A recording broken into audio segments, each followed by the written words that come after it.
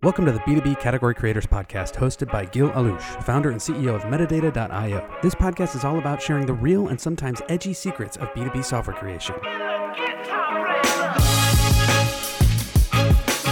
On today's episode, we have Kyle York, CEO and co-founder of York IE, and Tom Wentworth, CMO at Recorded Future.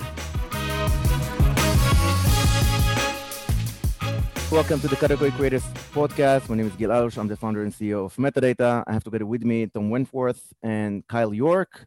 Maybe we'll start with the introduction first. Kyle, perhaps you can give a quick introduction on yourself. Great. Thanks for having me, Gil. Excited to be here. So I'm Kyle York. I'm CEO and co-founder of York IE. We're a strategic growth and investment firm. Actually, proud investor in Metadata. So this is going to be fun. And I'm just really excited. A lot of my experience has been as a chief revenue officer and a general manager. I helped build a company called Dyn to 100 million ARR and a successful exit to Oracle, and spent a few years learning the ropes in Oracle. And I'm now back working with startups where I belong. So really enjoying it and excited to be here. Awesome. Very nice having you, Kyle, and very happy that you're an investor and an advisor at Metadata. Very proud to have you. Tom, maybe you can do an intro next. Yeah, my name is Tom Wentworth. I'm the Chief Marketing Officer at a company called Recorded Future. We're an intelligence company in the cybersecurity industry. We help our customers defend themselves at the speed of the adversary. There's lots of bad threat actors out there looking to damage and steal, and we help our customers with intelligence so that they can make better security decisions faster. Incredibly cool company. I had no background in cybersecurity, so it's been a MBA course learning from some of the smartest minds in the world. About a 32-person marketing team. We're about 150 million in ARR and in a pretty exciting journey. Very cool. And we just talked about it a little bit before. I know Christopher Alberg, who was the founder of Recorded Future and of Spotfire, which I interned 10 years ago. And so very excited about that context, exchanging some stories. Very interesting to hear how Recorded Future really grew quite extensively. So all the things that maybe didn't happen with Spotfire happened with Recorded Future. So that's exciting. Yeah, I've heard the stories of Spotfire, and a good example of where we underestimate marketing, something I'm sure we'll talk about. Spotfire was a classic example of the best product didn't win the market. The best marketing won the market. And I think the best marketing in this case was Tableau. And I think it's a shame. Agreed, but sounds like at Recorded Future, you had the redemption and did all of that and more. Well, I don't know if I did it, but I think Christopher's learned his lesson the hard way. And certainly we are marketing led, as we like to say here. So, well, and actually, Tom and I, we're both New Hampshire guys. So we both grew up in the live free or die state of New Hampshire. And so we have that kinship, but also we shared investors. Dyn's investor was a firm, Northbridge, that's now called Guidepost. And when Tom was CMO of Acquia, the Drupal with Dries and, the content, you had a long career in content management systems, right? So we actually go back even to maybe my Whipple Hill days in private schools. So we've known each other a very long time and have been longtime collaborators and taking technologies that no one understands and helping translate them to business value props for the market, right? Yeah. I'm very much having fun at parties and stuff too, and drinking together.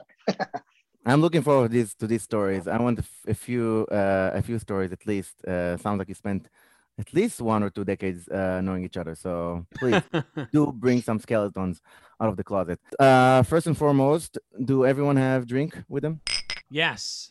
Yes. Thank you. By the way, that's what a awesome setup here. I was I try not to do it in one sitting. I have Little League practice after this, so I'll try not to be too boozy when I go there. Please do. Please do. What are you drinking, Tom? I got Rebel IPA. Nice. All right. I'm going. Classic. All right, sounds good. I'm just drinking some rum here. I'm in Dominican Republic, so that's the national drink.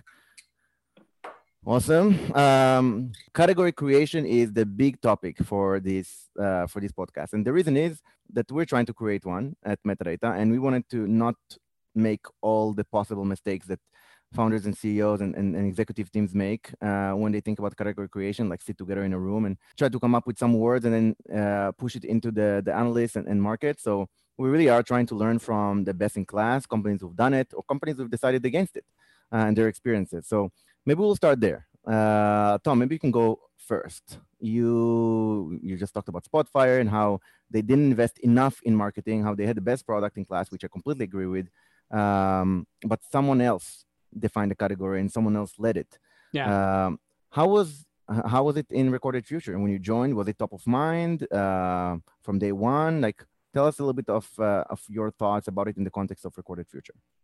I think there's been two iterations. So Recorded Future, in its earliest days, Christopher and Stefan, his co-founder, their hypothesis was, and the name tells you what the company was built to do, it was built to record the future like a DVR for the internet. The initial belief was that this approach would allow them to go to hedge funds and sell to quants, and hey, we can help you predict the future by recording it. And that didn't work particularly well. I think they got some customers. What they realized was being able to scrape the internet, being able to contextualize the information they were collecting turned out to be incredibly valuable from a security perspective. It was sort of like having a mini NSA or CIA quality data set inside of your organization. So the category that Recorded Future pioneered was called threat intelligence. And this is gathering intelligence about threats that exist on the internet, sometimes in the open web, sometimes in the dark web, but we would help understand that. And we created that category, and that category got Recorded Future to be, up to about $100 million company, but we didn't believe that that category was going to be big enough for our aspirations. So the journey we're on now is broadening from threat intelligence to just intelligence. So we are very much, we are a cybersecurity company. We operate in the cybersecurity world. We are trying to carve out intelligence as just like you have firewalls, just like you have endpoint, just like you have SIMs. Now we think you have intelligence, and we've broadened our support for different use cases beyond just threat intelligence to SecOps intelligence, vulnerability intelligence, third-party intelligence, fraud intelligence. And that's my challenge now, is taking a company that pioneered a specific category and now taking that one step broader. That's cool. Let's take a pause there for a second. You did put an unshameful sales pitch in there. I'm going to ask you to drink for a second. I'm going to drink as well. Cheers. Thank you for that. I'll do it too. It's definitely a sales pitch, but I don't suspect this audience is going to be comprised of CISOs and the analysts. So no way. You're right. I feel like I had that right. You definitely had that right. That's cool. And it's very interesting. So you said that you did think about category creation from the get-go, and you pioneered the I think you call it threat intelligence. Yeah. But after you created that and achieved very significant market share or market leadership, you actually said, this is not enough. Like, we can do much more. Yeah. So if you look at the initial, like, how did that come about? Like, did you find yourself alone in that threat intelligence? Did you look at the company like Palantir or like, I don't know, Cato? Like how did that come about? It's a good question. So we started alone. I would say over the years, point solutions came into our market, companies much smaller than Recorded Future, but we have threat intelligence competitors. There's a threat intelligence Forrester Wave. And we pioneered the category. Other people came in, but we wanted to expand our TAM and expand our vision. And we sort of felt like the market was taking us in this direction. And we sort of just eliminated the word threat to our platform. But this is clearly category creation. Analysts don't get us. And we should talk about this. We struggle with analysts. We have a very different opinion of this market than they do. And we've been sort of vocal about having a different opinion. And it sort of puts us in an interesting spot. That is very interesting. I definitely want to hear about your opinion about analysts. Kyle, maybe you can tell us a little bit. You have a lot of experience. You CRO, and then what is your thought about category creation? Always a good idea? Not always a good idea? And what's your work with a lot of founders these days? Like, how do you? What's your recommendation? Well, listen, I think we see two types of companies now in my current seat. We see companies with like enormous visions, like sort of boil the ocean concepts that are like trailblazing, and then like kind of like hard to believe plans to get there. It's kind of like, okay, I see this $12 billion TAM and blah industry name that you just made up, but like, how are you going to like unlock, opportunity along the path towards that addressable market, right? And so, then we see the second is we see like a lot of niche players or like vertical SaaS players or players with maybe smaller visions, but very clear execution plans of how they might be able to get to 10 to 20 to 30 to 50 million in revenue. But then you're like, I don't see a big vision beyond that. So now what the heck are you going to do? And so I think that's the way we see it. And clearly the best companies are the ones who have the big vision and then can also walk it back and say, these are the things that we're going to do along that journey to unlock the next phase of the opportunity. And part of that's really like very comparative to our Dyn journey. Like when I joined in 2008, I mean, our space was the managed DNS space, the domain name system space. And, the DNS is an internet protocol, and you can get free DNS from open source or from GoDaddy when you buy a domain name, or Network Solutions or Donuts or you name it. And we created this sort of enterprise space where it was better, it was faster, it was more secure, it had SLAs attached to it. But like we really, really struggled with ever capitalizing the business because people were like, well, there's no market, right? Like no one pays for it. Why? How is it going to be monetized? So, whether it was meant to be or not, we actually bootstrapped Dyn to 30 million of ARR. We never raised a dollar of outside capital. We created this, like, I'd say small category of managed DNS. I mean, Tom witnessed a lot. Acquia at the time where he was a client. We did a lot of partnership work together. We ran the DNS is Sexy campaign, which was one of our, we gave away like 30,000 t-shirts to, developers and technical operations folks and NREs and system administrators and over the years. And we just said, you know what, like we're going to be proud of it, even though it might not be big, because we're not trying to raise the next capital round or appease investors or appease analysts. But then what happens, like everyone else, you're like, how do you sustain growth? Like how do you then get to the next level of opportunity? And that's where honestly, we really, really struggled from that. I think we got to like 50 okay with DNS, but then we tried to figure out like what other adjacencies or complementary products, or we started to try to position ourselves as internet performance management. And we acquired a monitoring company that actually, that's how I know the Recorded Future guys. I was a company called Renesys that did a lot of deep internet data collection and for security and DoD and different things. And, it's like we were always trying to piece it together to create this category. And it wasn't until we sold to Oracle where I realized, it was really just cloud infrastructure, and cloud infrastructure platforms had lots of parts and products and feature set. And, really what we probably were was more next generation network performance management, which was already a massive multi-billion-dollar category. And it wasn't until like the last 6 months of Dyn independence did we switch to next gen network performance management. And when we did that, everyone bought it because, people use next gen a lot, but like in infrastructure, there really is like a binary legacy versus new. It's very different than a lot of other spaces. It's not like your space, Gil, where it's like ABM versus autonomous demand gen. Like they're like all been founded in the last decade. In my world, a lot of the infrastructure stuff, it is technology from the 80s and 90s that still persists, right? So anyway, that's the kind of way I look at it. It's the unlocking of the next wave. In Tom hit it. It's about expanding your addressable market and proving to the world that there's a lot more runway ahead for your ARR growth. Yeah. Interesting. So when you differentiated the category creators from the category joiners or whatever it is, you were talking about $12 billion and $50 million in ARR. So I'm assuming you were referring to $12 billion in valuation and $50 million in ARR. Is that like kind of how you see like the two ceilings? Yeah, I kind of look at it like, founders and operators, like they know how big they could get, right? Like I think at the end of the day, you're building an execution engine, right? You know the lead capacity, you know the velocity, you know your sales capacity, your quota coverage. Like you kind of know, right? Like, okay, how's this going to go? Like, can we hit these numbers? For us at Dyn, it was kind of like you get to a certain scale and you're like, wow, no one's ever got this big. There aren't that many other players monetizing to the same level we are.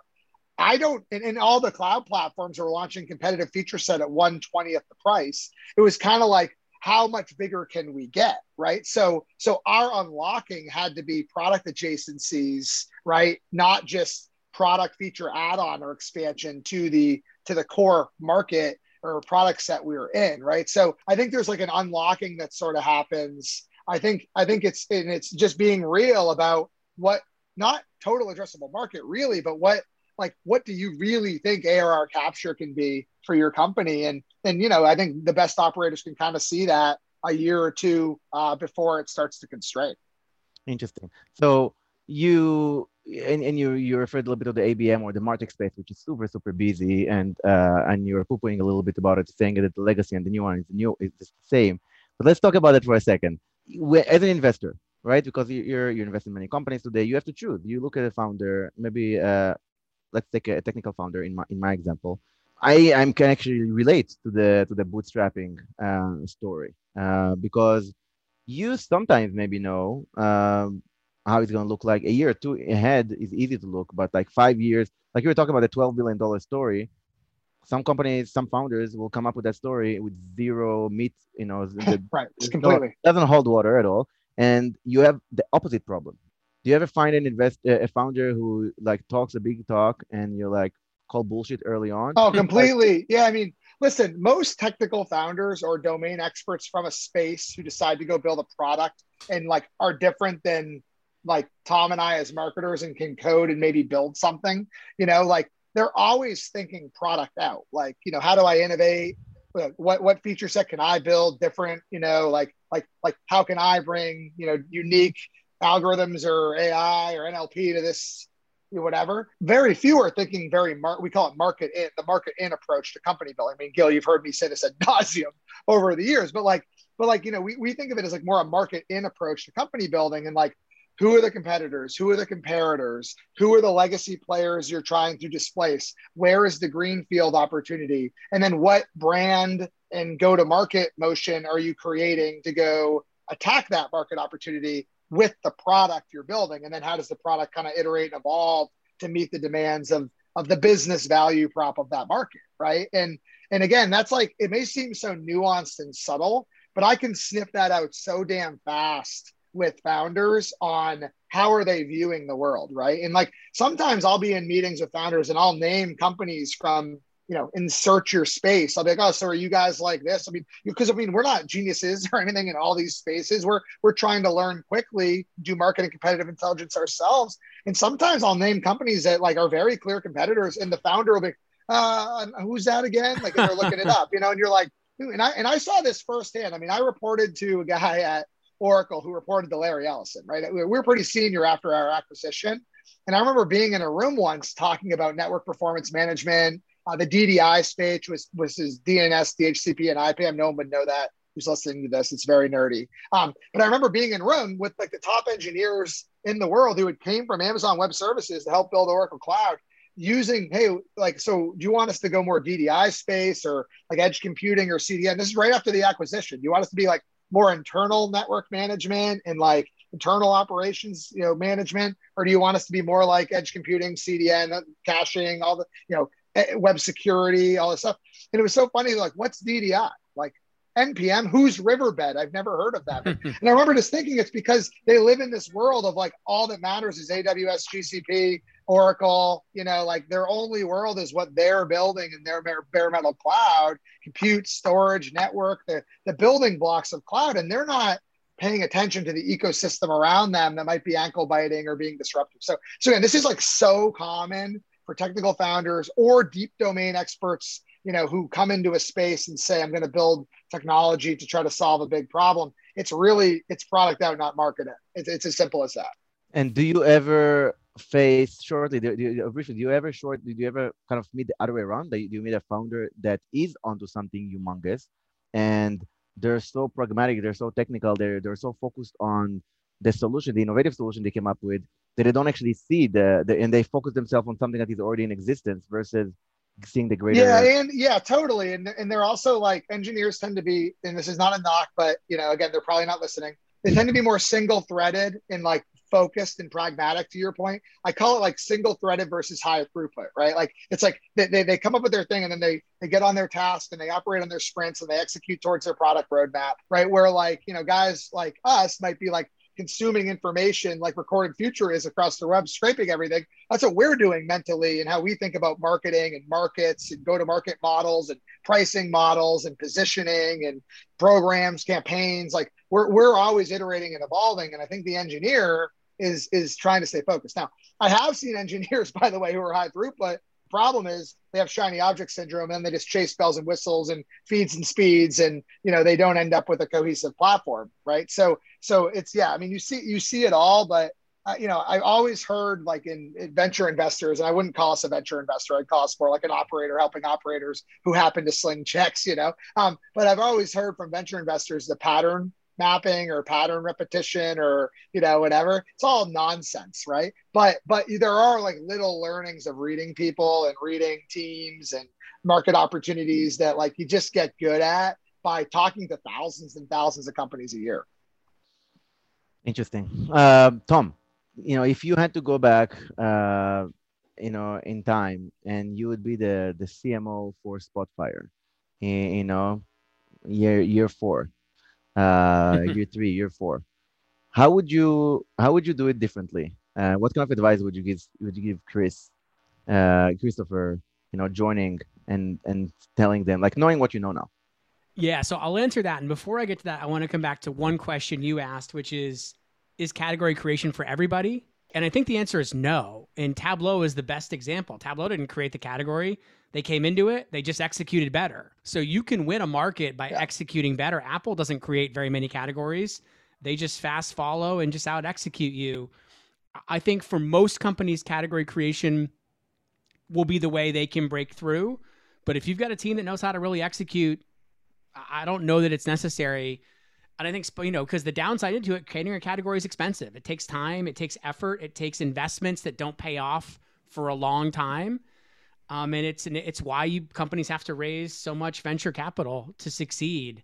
So what I would do differently, obviously entirely different world. Like Spotfire was a desktop tool.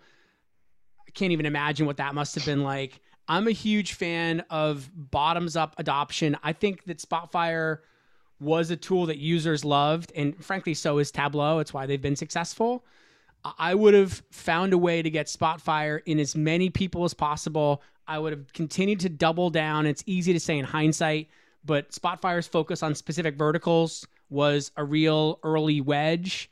I would have found other problems we could have solved with Spotfire the same way that you all solved it specifically for life sciences. But I would have really focused on bottoms-up adoption, which is something you just didn't even really exist back then. It was called shareware, right? You know what? Actually, this is my first time hijacking, Gil. Sorry. Please.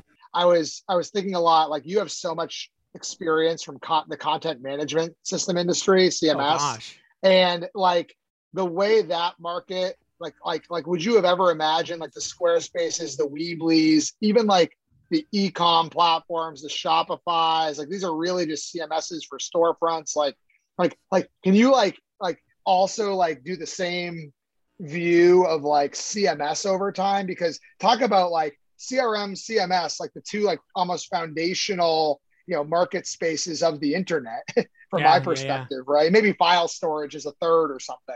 We're like the earliest software, like licensed software became SaaS businesses. I don't know, just like talk about that evolution. Yeah, I find it wild how big these companies are now. It's interesting to me. I mean, so CRM is a space where it's been resistant to innovators' dilemma disruption.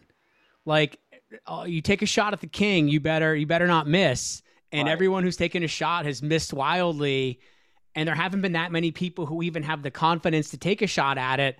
But the CMS space has gone through 4 or 5 massive disruptions where just an innovator's dilemma style competitor came in and wiped out a market. Totally. Well, in the CRM thing, the only ones you've seen kind of make a dent are like the really nichey ones, right? Like for realtors or like financial advisors or like, independent consultants. It's like, and then they're not big exits, but they're meaningful to the entrepreneurs, right? They might have a $50 million exit, but it wasn't highly venture capitalized and, they owned 80% of the company, but you've never seen anyone go, you're right, to actually disrupt Salesforce at all. In the CMS space, there have been multi-billion-dollar exits. It's one of the few spaces, you look at most spaces and you say, if you're not number one, why bother? you can be number 3, 4, 5, and over time those things go up and down, and we've still seen successful multi-billion-dollar exits in some cases. I think right now that market is in for another one of those disruptions through consumer tools. Like you said, the one thing that always wins in the end is, can our tools easy enough to be used? Do people adopt them? Can they deliver value quickly? And in the CMS space, you spend $500,000 and 6 months later, you might get something. You can build a Wix site or a Squarespace site tomorrow. Webflow is gorgeous. It's unbelievably easy. You're talking about CRM. It's interesting because it's exactly right. It's an absolute truth that no one can touch Salesforce, right? And we're yet to have Salesforce, but we'll have them. We'll have one soon. And they are the ultimate category winner. They created it, but I would challenge it. It's not because of the product. The product is okay minus, but the ecosystem around it, who can touch it? No, Salesforce is terrible, Gil. Let me tell you a little story. I have a little rant. Like the fact that Salesforce has leads and contacts. This is something that bothers me to no end. If someone could explain the difference to me, and the problem with it is there's so much that can go wrong because Salesforce has leads and contacts. It actually makes no sense. And they've lived with this now for 15 years? Yeah. I can't tell you how much ops effort goes into reconciling the fact that there are leads and contacts. And it literally is my nightmare. Talk about ecosystem. Imagine that you have an ecosystem. You have to hire a Salesforce ops person to handle the lead to contact so that you can actually build a sustainable. We literally have developers who write triggers in order to convert leads to contacts automatically. And that one little thing breaks, our entire engine goes down. It is crazy how fragile it is. You guys will die at this. Now, knowing each other now. But when we were building Dyn, we used open source Sugar CRM, and it was all customized because our developers could build a better system than anybody else, right? I came in, we implemented Salesforce. Salesforce was more basic back then, right? 2009, 10, whatever. It was so bad, the leads to contacts, that I just never even measured leads at all. I didn't even measure marketing. If it wasn't an opportunity, it was not measured in the conversion. So there's no MQL to SAL ratios. I was like, screw it. We're not even going to measure leads. Let's talk. Everybody with a website can use our DNS services. Let's build the biggest database possible, right? And market to everyone. And let's not worry about measuring anything until they get into sales funnel. And maybe that was my CRO brain, right? Who owned it all and was just who cares? It's results. But the other thing with Salesforce is I don't know what this really is. We use HubSpot at York IE for all of our funnel management, and it's basic and it's simple and it's whatever. The problem with Salesforce is actually, what percent of the power of Salesforce does actually every customer even use, right? I got to believe it's 2%, 5%. Tiny. No one uses it for every feature or capability it has. And the only way you could is if you're a huge company who can afford that ecosystem to light it all up. And even then, it's just a ton of noise, right? But it is, to Gil's point, it is the ecosystem, it's the integrations, it's the APIs, it's all the things you can do to customize it for some businesses. But it's why it's so intertwined in a business, it can't ever be ripped out. And that's why it's such a I will say Airtable, HubSpot has actually gotten pretty good. There are some that are starting to creep that have never been good there. Luck. Right? Good luck. Yeah, I would luck. say it's an operating system for sales, which is just like what we're trying to do for MarTech. And I would put an easy $1,000 bet that the HubSpot CRM has no chance of even sneezing at that. That there's nothing close. But let's talk for a second. You know each other for a while. So how many years? Let's just throw a number at me. How long have you known each other for? Probably been about 10 years, 9 years, something like that. Okay, so this is not as damaging as I hoped it to be. I would like you to tell me, Kyle, let's start with you. A story about Tom that no one knows. Well, okay, I got one. So Tom, and Mike Volpe, who's actually been on your show. Yep, I had Mike here. Mike told me, by the way, Mike's embarrassing story was vomiting on his date, on a double date in Boston. So, I don't have anything too fun, really here, but before, while I was at Dyn, while Mike was at HubSpot, and while Tom was at Acquia, we used to get together for scotches and whiskeys and drinks in Boston. And we actually talked about creating exactly what York IE is, basically, called Operator VC together, the three of us. And Mike ended up leaving HubSpot. Tom wanted a few more bats, right? I went to RapidMiner after Acquia, right? And then to Recorded Future. And Dine ended up getting acquired. And I was sort of last man standing from our C-suite, and sort of like, I'm glad it happened this way, but I ended up becoming the GM inside Oracle for 3 years, managing the P&L. And so it's kind of funny because a lot of the vision we had, I want to say Volpe even bought like operator.vc, domain names. And so we were always talking about like, man, why couldn't, again, there's lots of former operators who are in investments in venture capital. They work for Sequoia or Andreessen or General Catalyst. There's very few firms that are creating companies with services and a platform. We're going to actually launch in May our market competitive intelligence SaaS platform. We'll get you guys in the beta and playing with it. Private company database, markets database, news. It's going to be awesome. And we're just trying to create all these different vehicles to help accelerate strategic growth for startups. Sorry, I should drink because that's kind of a sales pitch. It's not meant to be a sales pitch. Cheers, it is, but it's okay. Cheers. It kind of is. But again, it's really about, can you create a company that's operators helping operators, that brings about the weight of the company. I'm 22 people, right? Like that's like, if I was a seed fund, I'd be like myself and EA and a dog, right? And so we're really investing in the human capital, the technology infrastructure, to help operators accelerate their growth. And hopefully by the time they raise that big A or big B round, they're far more mature because they've been able to get that expertise, and also not get that expertise in the cheap seats, right? Tom, like, none of us ever wanted to be like the retired guys who sat on boards and showed up once a quarter and told everybody how it used to be when we were operating companies. So what I love about York IE, I mean, we're chasing down 3 million ARR. We're at about 2.7 million ARR, and we didn't launch any of our monetizable services till June of last year, right? So I'm going to build a big company that is also an investor. And I think comes from a lot of the early conversations we had, Tom, with Volpe. I'll give you a cool. What stops from? Sorry, Tom. Just before you tell me, I hope you have a great story. He has a better one, probably. I do. I have a really good one. But what stops you from hiring, not hiring, but getting Tom and Mike Volpe immediately to call York? Why is this like a nostalgic story without the happy ending? I will say that Volpe and Wentworth's current venture capital firms can afford to pay them a lot more than Kyle York, family office, right? No, I mean, I think we've talked about it. I told you these guys both want one more office. They're going to be great investment partners and advisors with York IE with one more exit. And I'm considering moving pretty close to Kyle, like where I could, ride my bike over and grab a drink. So stay tuned. They will be investing just like you, Gil. When Metadata has some big IPO or some splashy exit, you guys will all be investment partners and advisors with York IE. Love it. So here's my story. So Kyle's a pretty cool dude, in case you haven't noticed. Like, he's, close, sort of like casting call hipster, loves music, loves to have fun. So I was trying to be cool at South by Southwest, and I am not cool, like not at all. So I call Kyle and I say, can we draft off of you at South by Southwest? So I'll talk about that in a second, because Kyle knows how to throw a party. But another way I tried to be cool at South by Southwest was, so I issued a press release. And if you search really hard, you can find this press release. We were trying to, break through the noise. And my brilliant idea was, let's kind of spoof the bro culture of South by Southwest. And let's just create the most obnoxious press release that's ever been written and see what happens.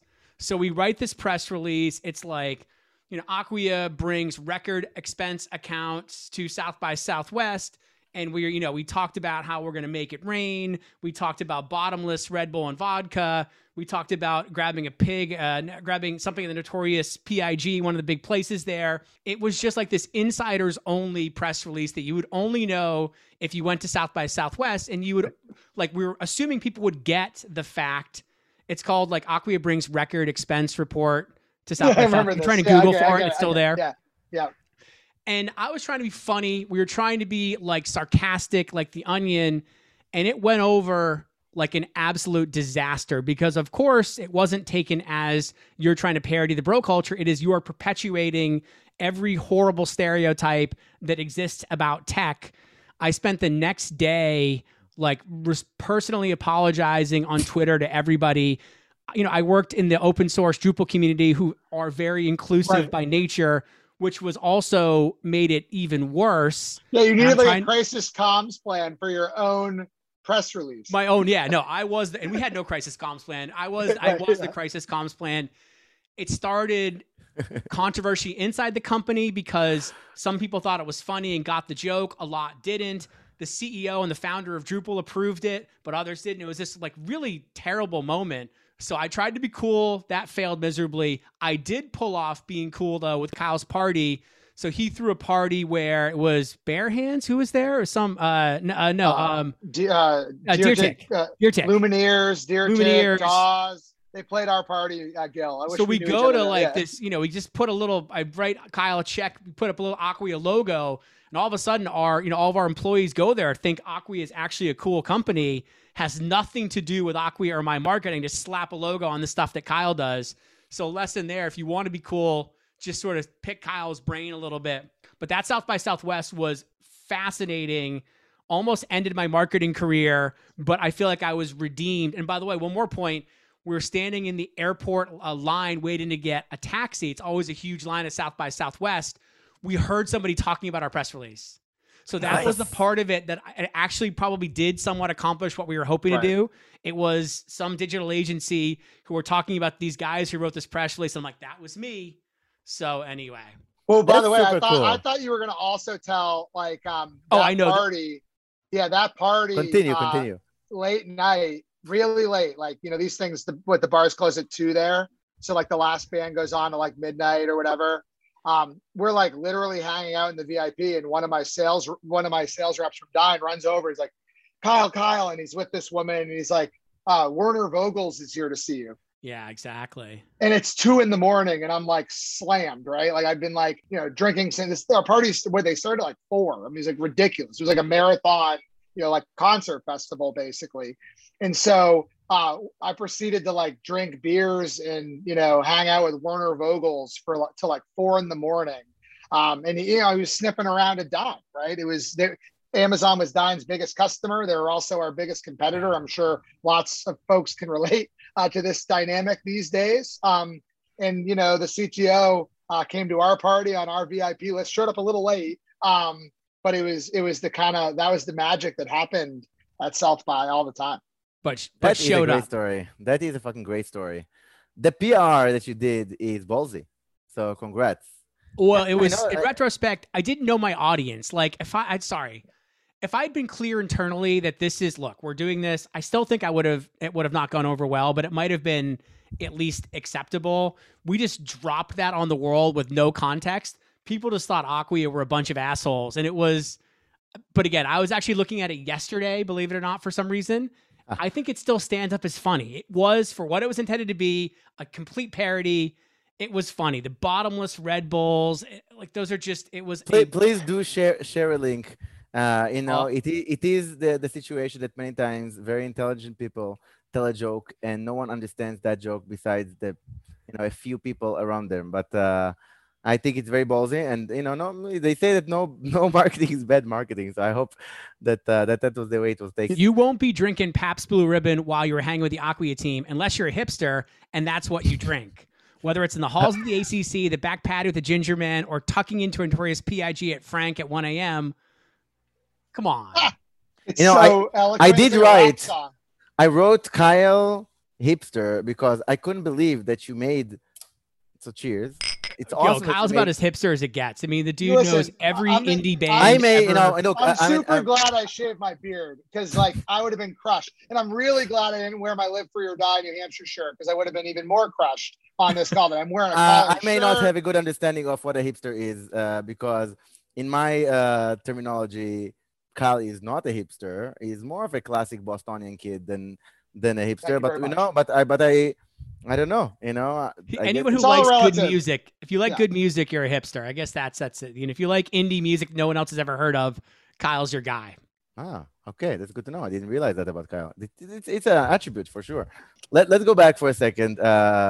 Since you started Kyle York, is there a company that, or a CEO or a founder that came to you and asked for investment that you maybe haven't invested in, that you really regret, that you look back and like, shit, I fucked up on that one. I should have definitely invested in that person.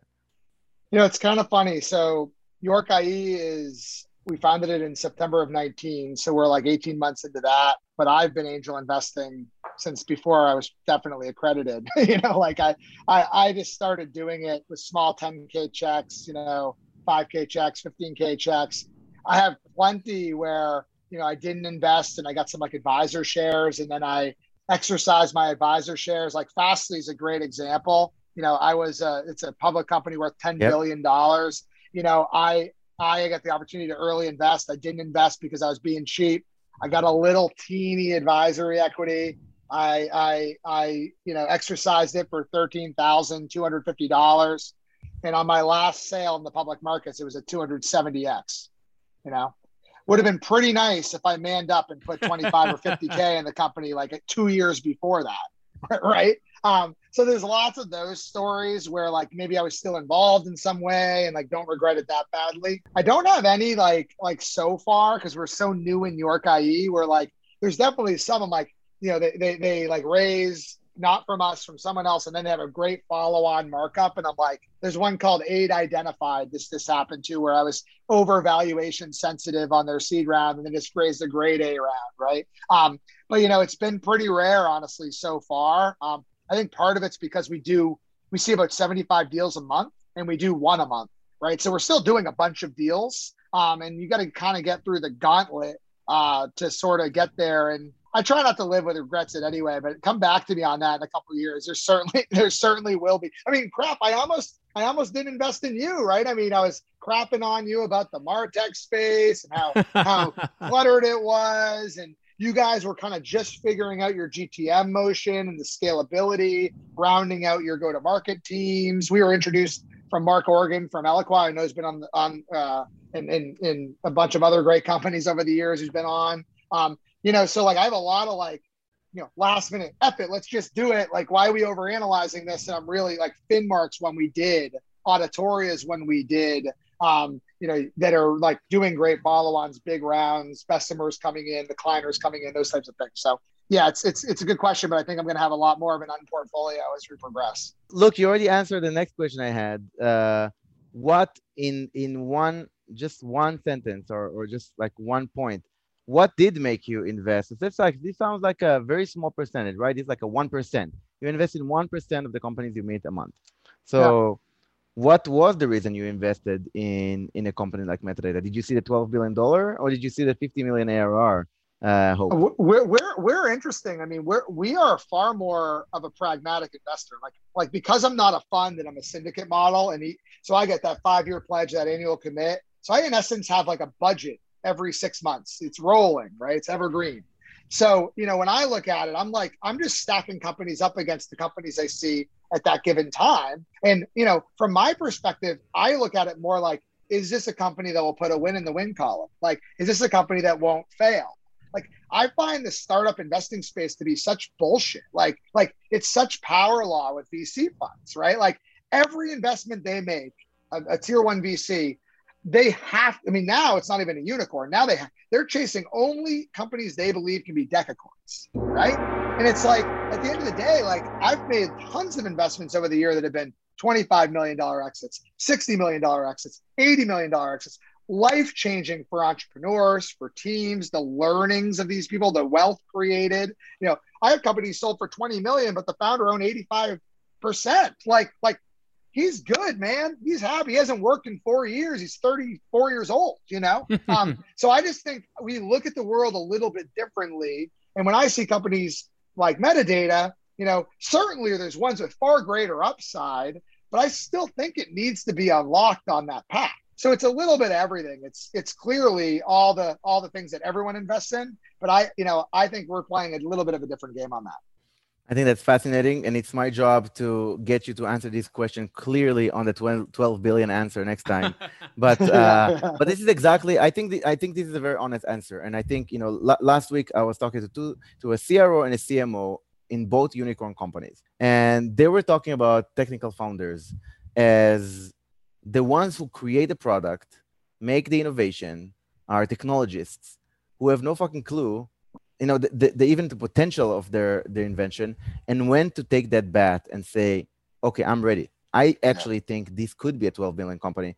And I think that's not a subject that is not discussed enough. Yeah. There are many technical founders who are very pragmatic, paranoid, did not grow up into money.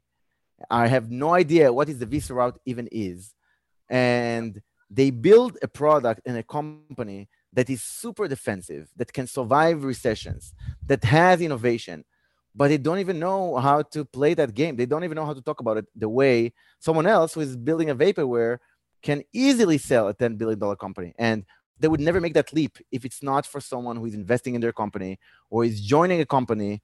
I have the real fortune, and I say it zero cliche aside, of having people like Olivier, Clay, Jason, who are not originally from my camp. You know, these are people who come from a different environment, but they saw something that I didn't even see in the company, and they jump immediately, and they are very patient with my character, engineering, conservative characteristic, and they're like, this is going to be huge. Yeah, but you're a good example of what I just said. I mean, you've been at this a little while, and 4 years. And the growth and the opportunity has really been in the last 2, where it's really started to accelerate. And actually, honestly, last summer it was like, I wonder if they're even going to snip this year's numbers, right? So again, I think like that's the story of Webflow, by the way. They've been around since like 2014. It wasn't even until like a year ago, all of a sudden they catch lightning in a bottle. And so again, I don't think current venture capital climate lends itself to that patience and that pragmatism to then say, okay, now let's pour fuel in the fire and go for it when we unlock that opportunity. It's always like we can fund that unlock before it actually happens. And I just think that works for some, but not others. And then we celebrate all the outliers, but really, like, let's celebrate a lot of bootstrap companies and companies who can raise less money to get to 100 million ARR. You know, like you just don't hear about it, or the $50 million exit. Like, I would love to see cap tables of $50 million exits and compare it. I mean, when we sold Dyn, for example, Aaron Levy from Box and I basically had the same amount of equity, right? I joined Dyn 10 years after the community project was started as its chief revenue officer.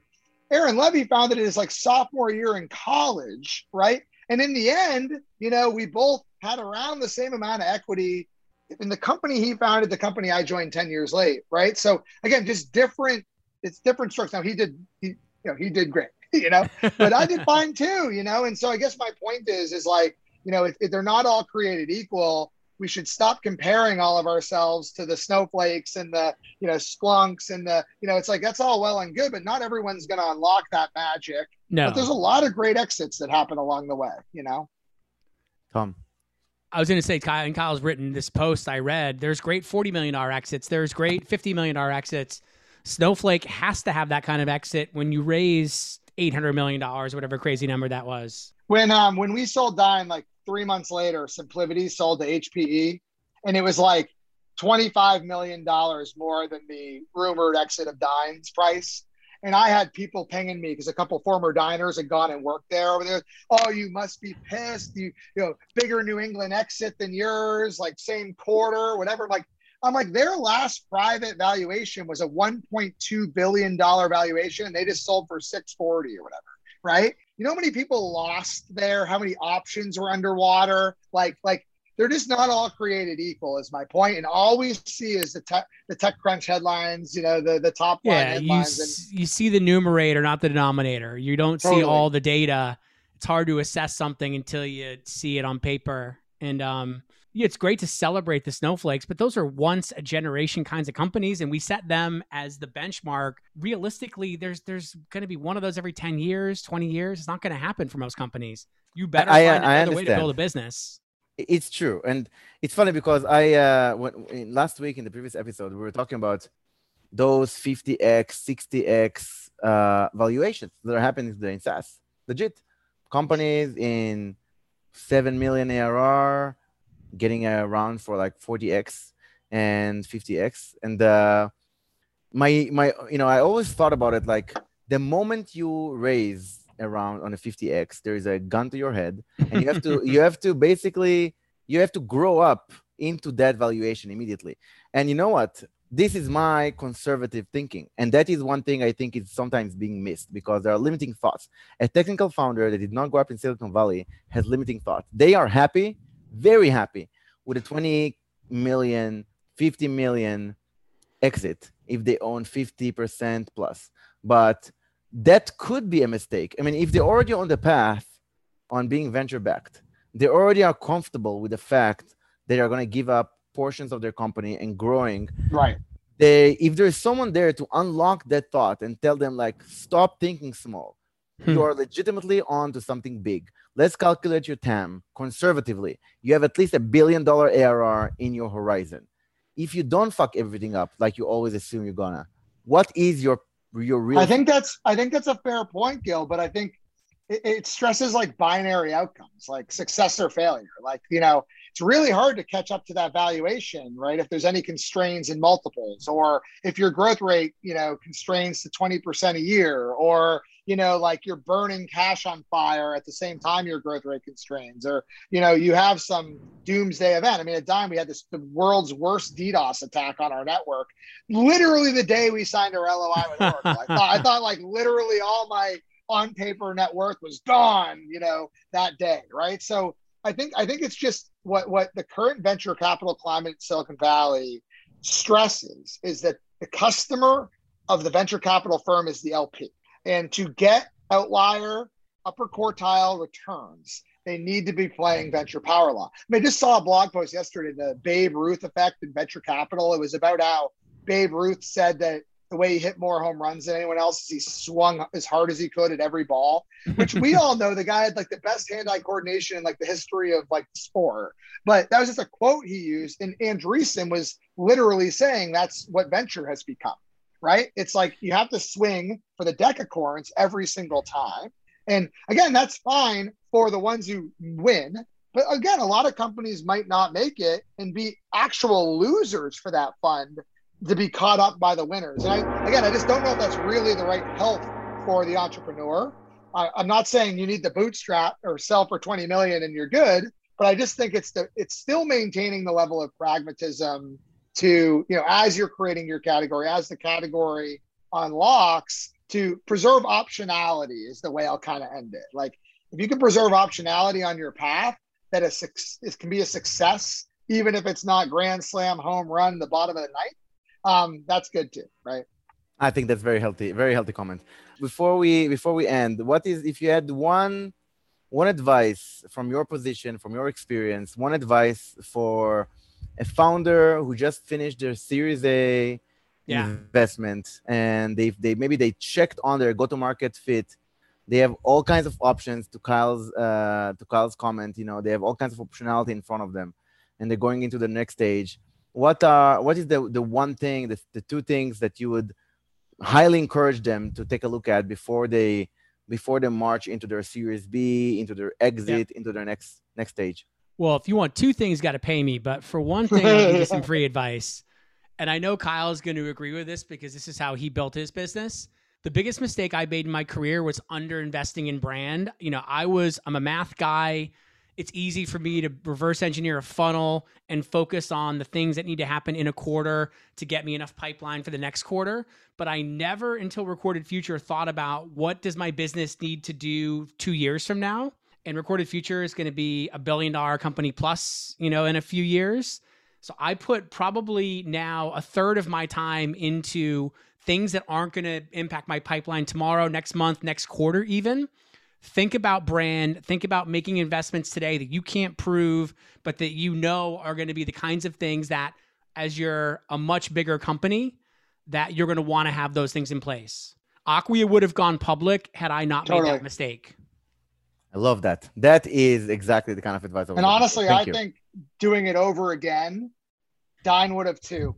I think we invested in it really early. And I think once we started to raise capital later and we started to get more constraints on managing those analytics and managing the dollars and cents is actually when we started to like get scared. And it was because we were first time founders. We were first time leaders. We didn't know better. Right. So I think it's just beat that drum every single day, evangelize, amplify till you're blue in the face. I love that you said that, Tom. That's like an admittance of like a decade of discussion right there. I was wrong. Like I really felt like it hurt my own personal net worth that I made that mistake. I will never make that mistake again. That's beautiful. Kyle, did you just confirm Tom's point, or do you have a different advice from your position to founders who just finished their Series A and are thinking about the two kind of paths they have in front of them, and one thing that you would choose to do to either figure out that path or to maximize? I won't cop out. This is something actually I talked to Olivier a lot, your president. You really need to start planning in 24-month windows, not a year.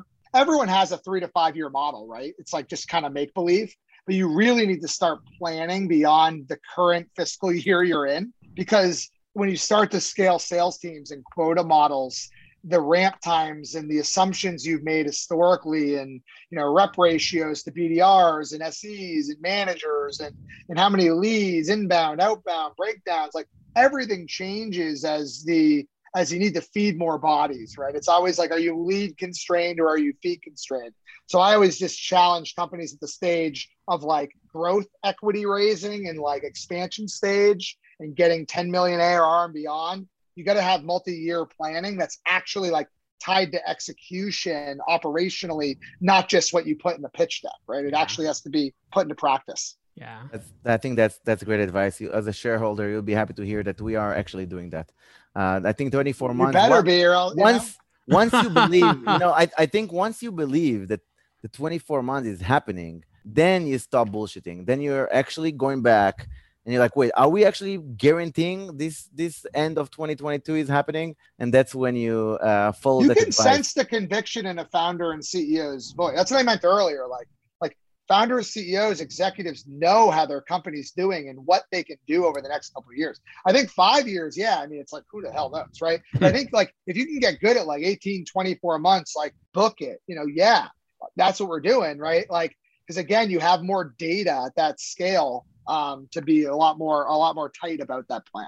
Gentlemen, I really had a pleasure learning from you both and chatting with you both. Thank you, Tom. Thank you, Kyle. Cheers one more time before you go to your soccer. Thank you for having us. The rest of the weekend. Baseball. It's baseball. Cheers. Cheers. Have a wonderful weekend. Thank you both. Thank you. Yeah, thanks, man. Great to see you. Thanks again for joining us. I hope that you enjoyed today's discussion and will tune in again. Find all of the B2B Category Creators episodes at metadata.io. And if you have any feedback, topics, or would like to be a guest on the show, please reach out.